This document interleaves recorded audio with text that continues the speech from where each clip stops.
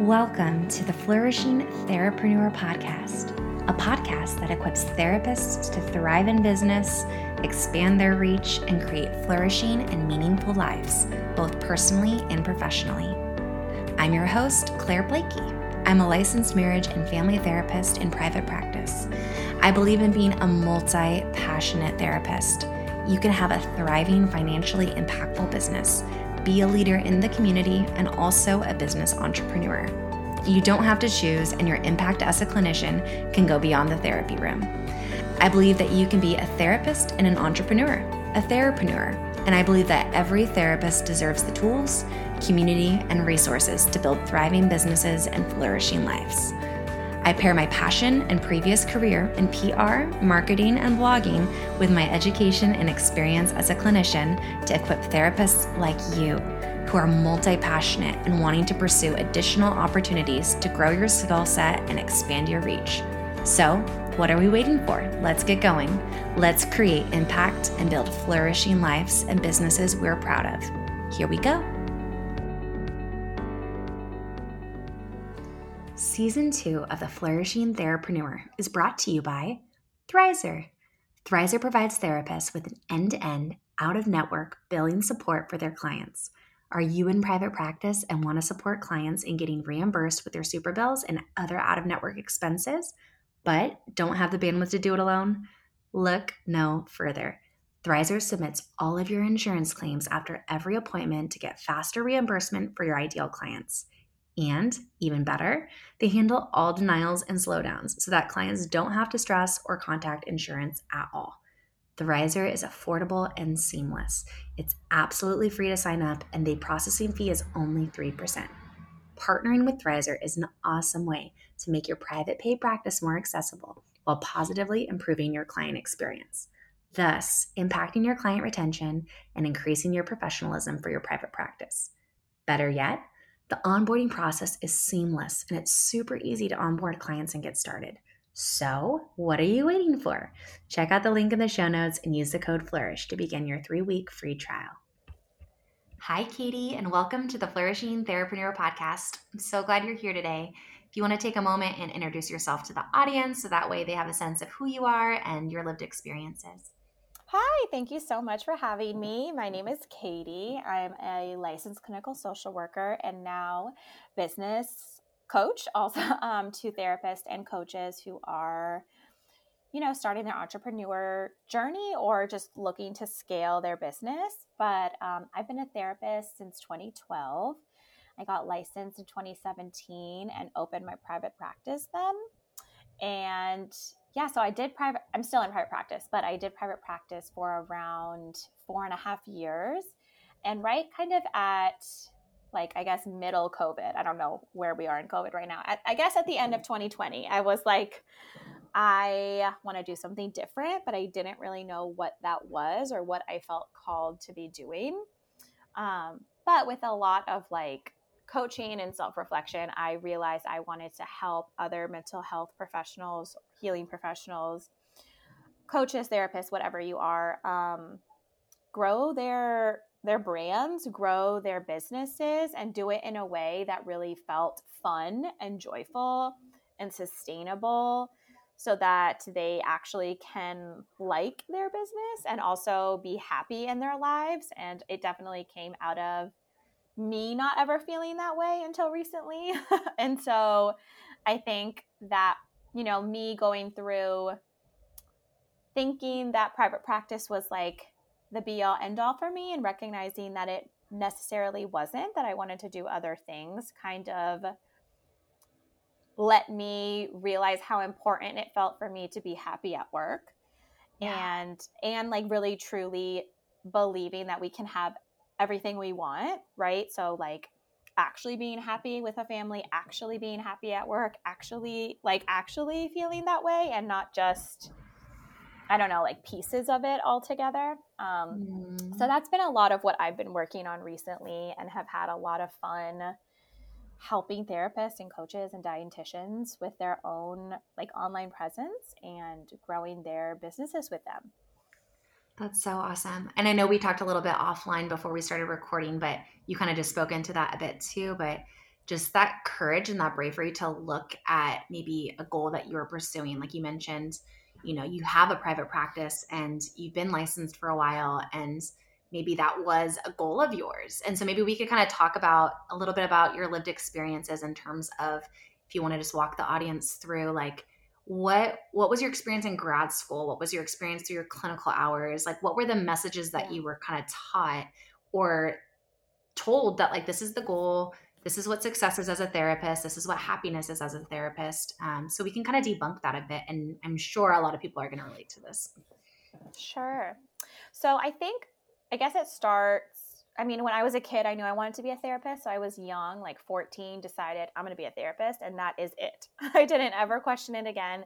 So did psychology in college, went to grad school straight from college, graduated in 16 months from Tulane, which was where I got my social work degree, and then went straight into some like not so wonderful jobs. And they were okay, but I always really struggled with, I struggle with a lot of things about the jobs, but I was paid terribly, right? Like, I think the most amount of money I ever made was like $40,000, and I was working hard, working a lot. I'm a really good therapist, right? So I think part of it was like, I'm so good at this, I have to do it. And I also didn't know that it could be different, right? And so I finally got licensed. It took a long time. I lived in Louisiana at the time, and they had this insanely high hour requirement, and it was like 4 years. And so I finally got licensed. I opened up my private practice immediately. Okay. And I did feel so excited because I loved the freedom of the flexible schedule. I didn't have a hard time getting clients because I worked at Tulane in their counseling center for several years. And so I just kind of, I don't want to say lucked out because it feels like I didn't do anything, but I had like a steady stream of clients coming to me. So it wasn't ever really like, how am I going to get clients? I didn't really face that. Well, it sounds like you maybe took like really good steps, like with where your clinical sites were, I even if think they didn't pay so. well, it built a Yes. good foundation of referrals and of name recognition, and actually helped set you up for Towards the end, for success. sure. My first like 4 jobs, I had like 7 jobs in like 5 years, which sounds insane, but I think like that's kind of what like early social work looks like. And I worked in drug court, I worked in addiction, I worked in severe mental health issues. I had like a lot of experience in different places. But I fell into loving eating disorder work partially because I was recovering from my own eating disorder at the time. And it was just like, I felt so passionate about it. And so that was my niche and my focus. And I also like loved working with college age students and still love to work with them. But that was like where I felt most lit up. And so I had my private practice for 2 years in New Orleans. We eventually moved to Tennessee, which is where we live now. And I liked it. And like, that's really all I can say is like, I liked it, but I always felt like there's something more for me. And I had no idea what it was. And I also feel like I really struggled with, I'm not a blank slate type of gal. I do not like smile and nod in therapy. I'm very energetic and active. And so there were a lot of things I think about therapy in general, or what I was taught in grad school, that were hard for me, like personality wise. Yeah. I didn't resonate with like feeling like I was going to be poor and broke for forever. And even in early private practice, like it was hard. Like I did not make a lot of money. I worked like 8 hours a day, client hours, and I was still made like $40K a year my first year. And I was proud of it, right? And I wasn't expecting to make millions, but it felt like, what is going on here, right? And a lot of that, I think, was my own stuff related to, I had a really weird relationship with money. I felt a lot of guilt and shame for wanting more money. I felt like I had to be on insurance panels.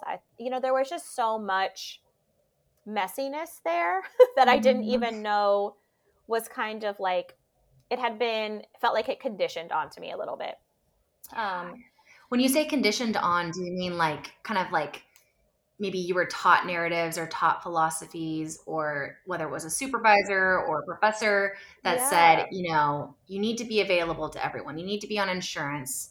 Therapy needs to be affordable. Therapy needs to be accessible. Or like, what were some of the things, like, I'm going to just break it Yes. down.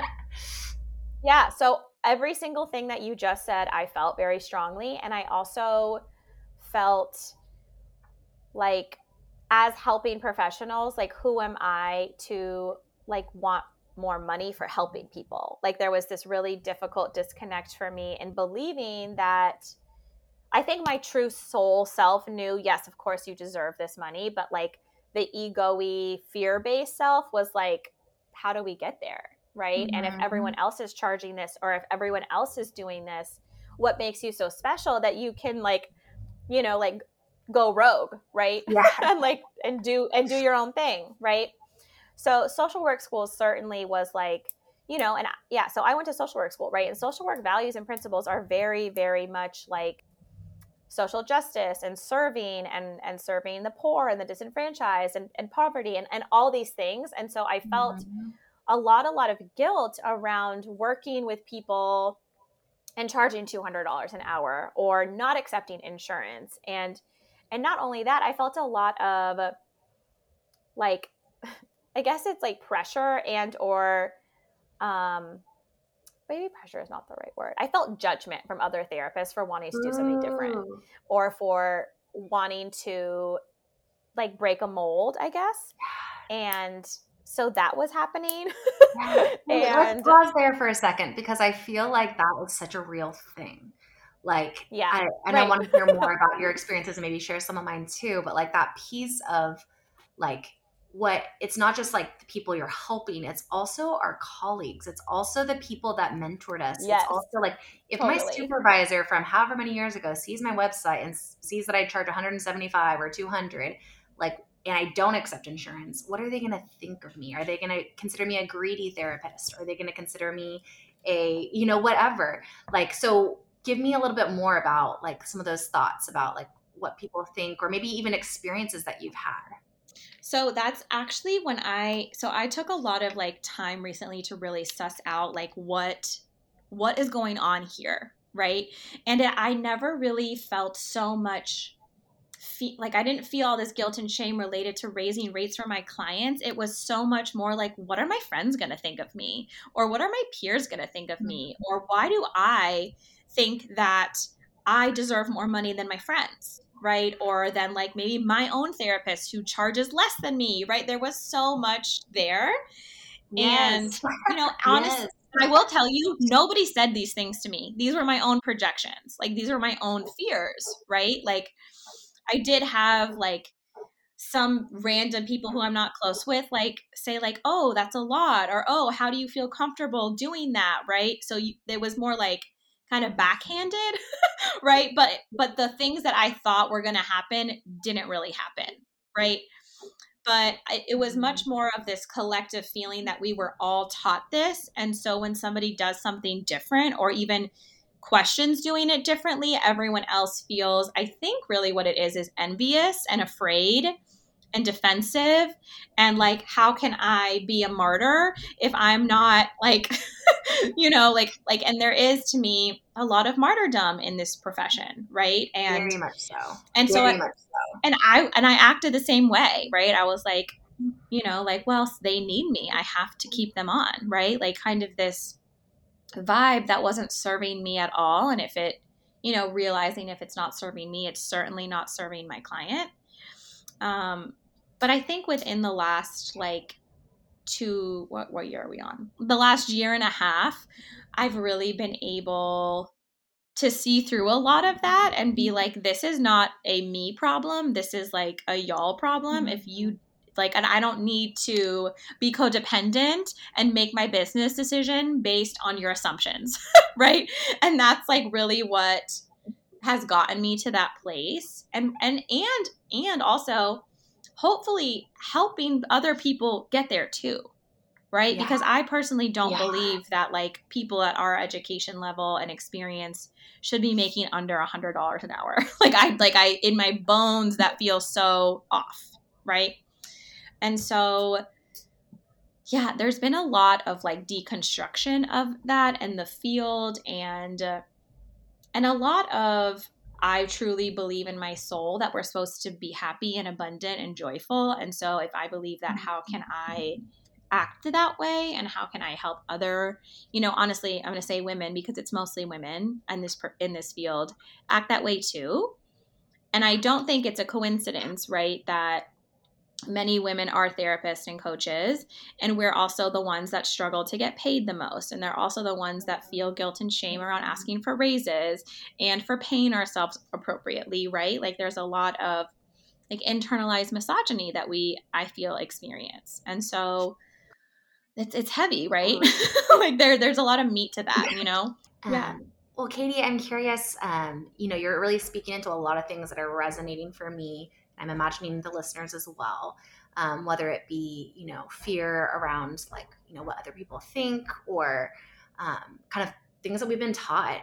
But I'm curious if you could kind of speak into like, how has your relationship with money changed over time? Like, how did you go from being so aware of, the struggle of making more than 40K a year or charging a rate that you felt you deserved, to now where you're at now, where it's very abundant and very much like in integrity and authenticity of who you are and what you deserve, and also empowering others to do that? Yeah, so it's been really, really hard.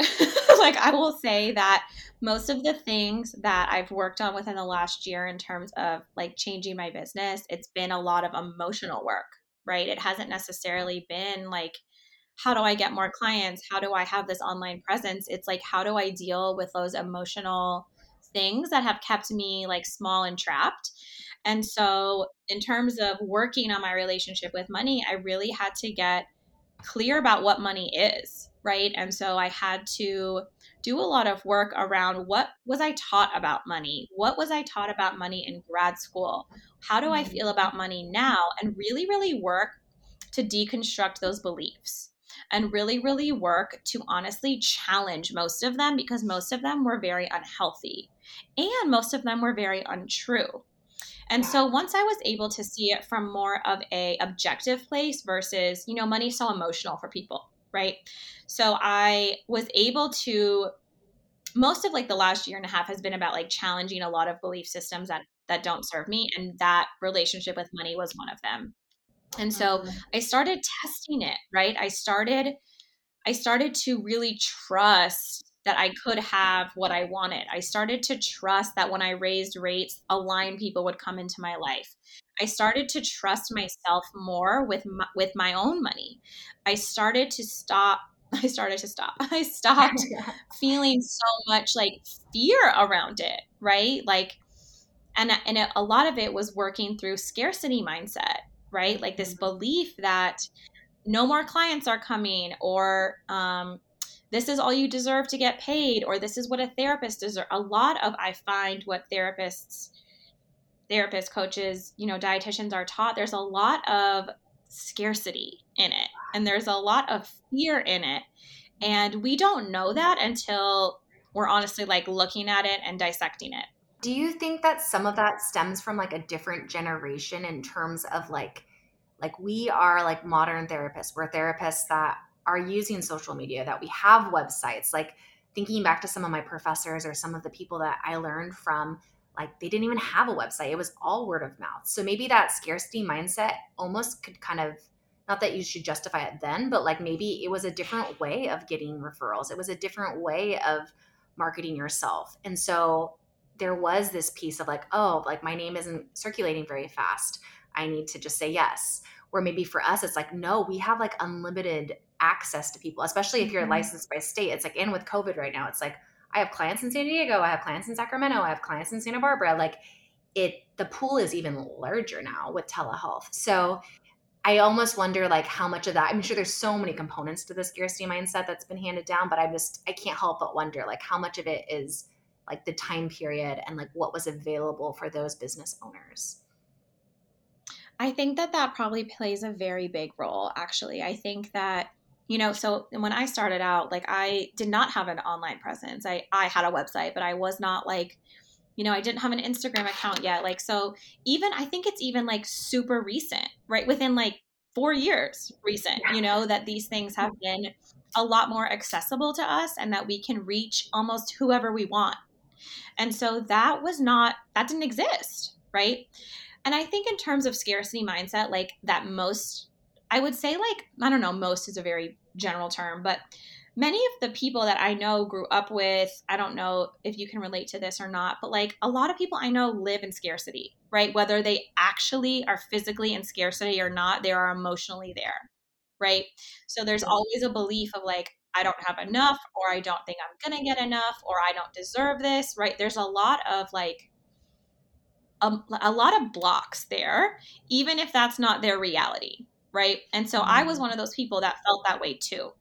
And so I think, and then being in that profession of we serve and you should not ask for more and you should just be grateful for what you have, all of that indoctrination, I think has made it even harder to believe that you can be an abundant therapist, right?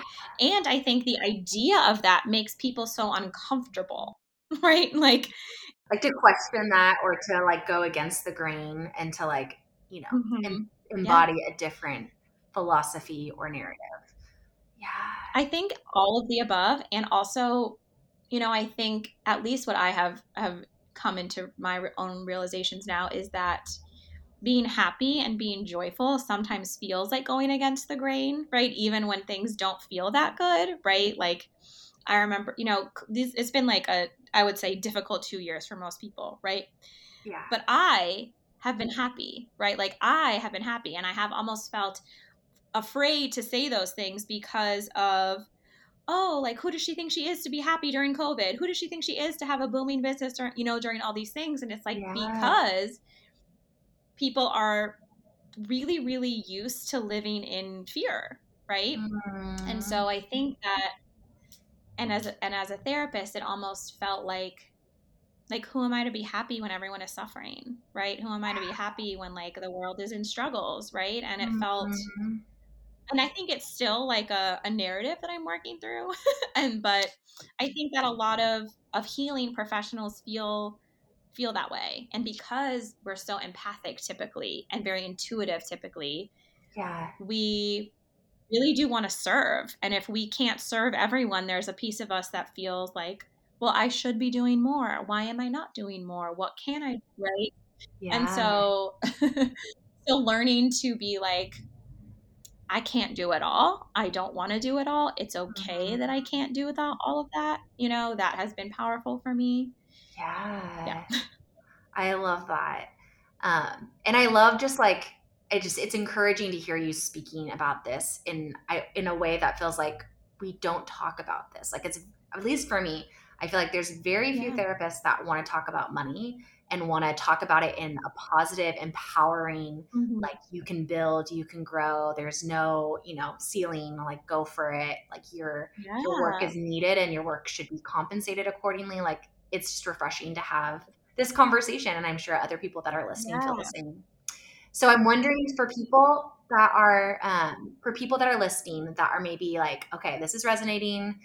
I want to raise my fee. I'm recognizing I'm not making what I need. Like they're just feeling like this conversation is for them. What would you tell therapists in terms of raising their rates or really charging what they're worth? Yeah. It's such a good question. And I would say that most people reach out to me and their first question is like, I want to raise my rates, but I don't feel like I can, right? Like that is like the common thread between everyone who like DMs me or emails me. And I'm like, well, what's stopping you? Right? Like, if you know you want to do this, like, why aren't you? Right? Yeah. And so they're like, well, I'm afraid to lose clients, right? That is what every Mhm. single person across the board says. I don't want to lose my clients. And I'm like, of course, right? That is a very valid way to feel. It is also stemming out of a scarcity mindset, right? It is also believing that just because you raise your rates, people are going to leave, right? There is not this like automatic thought of what's best for my business is also what's best for my clients. right? And so I try to phrase that in a way of the therapy, coaching, whatever, is an energetic exchange, right? We are listening, providing value, supporting. I mean, we're doing so many things. You can't even like put words to it. And, and if we are not feeling like we are receiving in a appropriate way, we likely will not be that good at our job, right? We likely will not be giving the way that we should be giving or could be giving. And so I frame it also as sometimes like an ethical thing, right? I always felt, and I felt shame feeling this at the time, but I remember feeling a very different way in my body when like I would receive an insurance payment versus a full what am I trying to say? Full fee. Like a Cash pay. Yes, a full fee payment. Like it felt different, right? And I was like, you can't feel different. Like you have to provide the same level of care. And I tried to, right? Like it wasn't like I didn't care, but receiving is an energy. Yeah. Right. And so when we are not allowing people to provide us what we're providing them in a different way, we're not doing ourselves and them any favors, is really what it feels like to me at this point. Yeah. And why do we believe that everyone's going to leave? Right? Like just because we raise our rate like $20 or like $25 or $50, even if you raise it like a lot, what is this belief that, oh, they're all going to leave? Right? It's almost like we are deciding how other people spend their money. Like that's not an us thing, right? Yeah. Right? Like why am I trying to predict how my clients are going to spend their money? It's very odd, right? And the truth is some clients will leave, some clients will stay, and it will have nothing to do with you. It will have nothing to do with like the fact that you raised your rates, right? Like, and for the people who leave, you are making space for better, more aligned clients for you and your business. Yeah. And that is an act of self-love, like ultimately, in my opinion. And so that helped me get through that, like, and continues because I still do this and I still feel that like, oh, when somebody says like, I can't pay that, I still feel like, should I like, take it back? Like, what should I do? Yeah. And then I'm like, okay, if they can't pay that, that's okay. I don't need to change my mind to fix it to like, they're saying no, right? Like they're saying no, and that's okay. And that means somebody else will come. It's not like there's a short of clients in the world, right? Totally. Yeah. I think kind of like what you're saying too, of like that piece of when you're talking about the scarcity mindset of like when a client says, you say, okay, my fee is 175, and they say, oh, I can't do that. Like I want, something closer to 60 or whatever they say, like that scarcity mindset too, of kind of like what you're speaking into of like, there are so many other clients out there. So by us saying yes to someone that is not in alignment with what we can give, we're going to show up resenting them. We're going to show up, not meeting our own needs, not making the overhead for our rent, for our bills, like just the ripple effect. I feel like the scarcity mindset really goes into so many different avenues of how we show up, not just saying yes to that person, but also saying yes to ourselves and saying yes to like, oh, right. I believe in myself. I believe that there's more people out there like who wouldn't want to work with me, like not in a cocky way, but in a owning who you are way. Totally. And like, it's kind of, this is like a very silly example, but you know how you feel really differently at your 10 a.m. session versus your 4 p.m. session, right? Like, totally. So it's kind of like, are we giving everyone the same level of love and support? And if they're not giving us what we need money-wise, we probably aren't. And it's not because this is a conscious decision. It's, this service is an energetic exchange. And if we're not receiving, we're not going to be our best. And so I think that has been, shifting and really believing and owning that you do deserve to raise your rate because and here's the thing, like it's on us to do that, right? Like your clients are never going to be like, when are you like giving yourself a raise, right? Like this is our job, right? Yeah. This is our job to do it. And truly not trying to obsess about what you think your clients will do. Yeah. Right? Like for me, like for me, what I value just personally, like I value therapy, I value coaching, I value these things. And so I will maybe have like smaller budgets for other things in my life and bigger budgets for this, right? So Yeah. I don't want someone trying to micromanage what I do with my own money, right? And so like maybe let's not do that for other people, you know? Yeah. Totally. I'm just looking at the time and I want to honor, there's a couple other things I wanted to Yeah. ask you about in terms of this. So, um, you kind of spoke into this a little bit earlier, but you mentioned the piece of kind of the irony or the overlap of like it being women that are typically, not always, but there's typically a lot of women in the field as therapists or as coaches.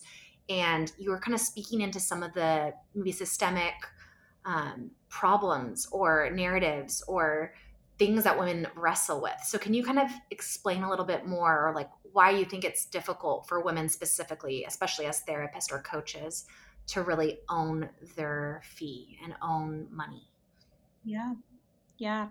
So I think it's like it goes back so far, honestly, but I think, it's pretty recently, within maybe like 20 to 50 years, that women have been able to generate their own income, right? Like that they were not solely housewives, that they were not solely at home. And so I feel like that has been ingrained in us, almost like you're allowed to make money, but you're not allowed to make a lot of money, right? Or like, and even in this, we live in I would say more or less a patriarchal, misogynistic society that does not value necessarily helping professionals, right? I think that feels clear. And so when that isn't valued, right, like for example, like in the school system or at agency jobs, when you are told you deserve $40,000 a year for your services, it feels really hard, I find, to then jump into private practice and then start making 100K, right? It feels like this very, very difficult internal shift, right?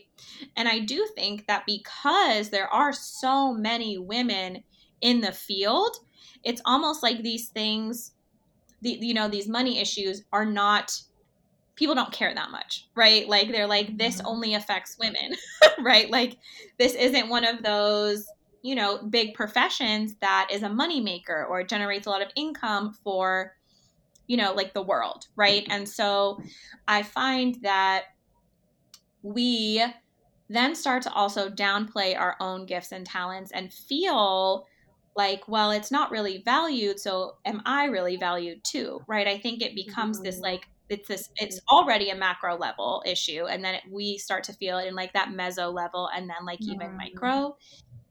And I do feel like, while like I think soul level, we believe that we deserve happy, abundant, joyful careers and lives, it feels really hard to believe that when we are not given a whole lot of evidence or concrete examples that it's possible, at least in this field, right? And so I think without having a lot of expander, and like expanders to me meaning like other people who have done it, we're kind of feeling like, well, this is it, right? Like this is, how do I get out of it, or how do I change it, and do I deserve to, right? To me, there's like always an underlying level of like deservingness, right? Yeah. And I always like tell my clients, like, try to like be as, like gung-ho about your services as like a mediocre man, right? Because like they are not ever worried about how like they come across, right? Like they pitch themselves so hard, and we are like, I don't know, if you like want to pay me, that's fine, but if not, like don't, right? Like we have this Yeah. like we struggle with our own power, and men like obviously like historically do not struggle with power, right? And Yeah. so I think there's like honestly so many things in it, but I think for me, what feels really important is I believe this very deeply, that women who have money, women who are wealthy, women who are abundant will change the world, right? Like we are the healers, we are the guides, we are the seers. We actually create and care about big level change, but we need money to do that, right? And so that always kind of feels like a bigger mission, to have money in the hands of women. It feels important to me. And so I don't know that I answered that at all, but it feels like it hits a lot of different things, right? Totally. Well, and I feel like that question in itself, or even just highlighting, because there's so many different like layers to this conversation we're having today, but that layer of being a woman in the world and what that means and the historical roots of it and just the barriers that come with that. That in itself could be a conversation or multiple conversations. So I think what you spoke into was like, yeah, I think you should come back and talk about that too, because I feel like there is so much there. And yeah, there's so much there. I'm with you. Yeah. Well, as we're wrapping up today, I have just felt so encouraged by this conversation. I love learning your heartbeat and some of the personal stories that you shared of like, you've been there. You get where a lot of therapists are coming from in terms of the scarcity mindset, in terms of having your own complicated relationship with money and your worth and working through that. And so I'm wondering, just for anyone that's listening, one, where can they find you? Where can they learn more from you? And then also, are there any upcoming courses or programs or things that they can jump on board with? Yes. Okay. So I'm trying to think about my Instagrams because I have two. Okay. So my business account, which is like what we're talking about today, is my name, Catie Lynch. And so that is where a lot of my free content is, where I do a lot of lives and masterclasses.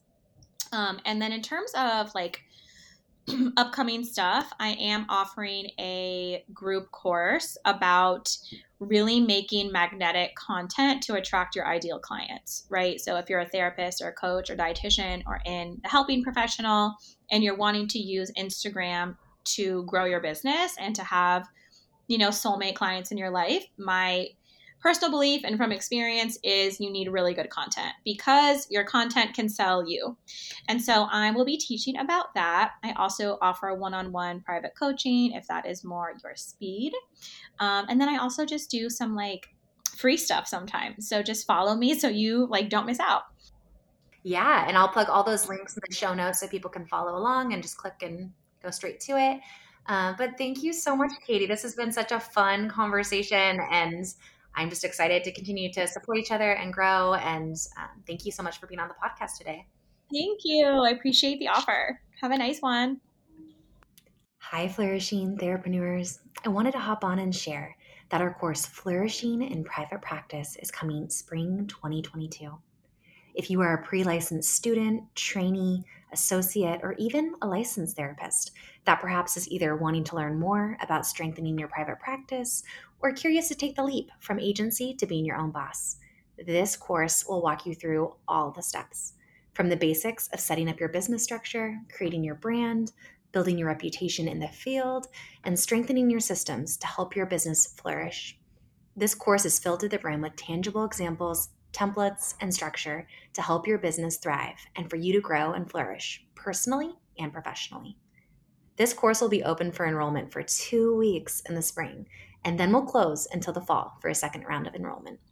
If this is you and you are wanting in, go to our website at theflourishingtherapreneur.com to join our mailing list and to be the first to know when the doors open. We also have a free download on our website called 10 Steps to Starting a Private Practice, available for you today. So if you're wanting to get started sooner or dip your feet into the idea, don't wait another moment.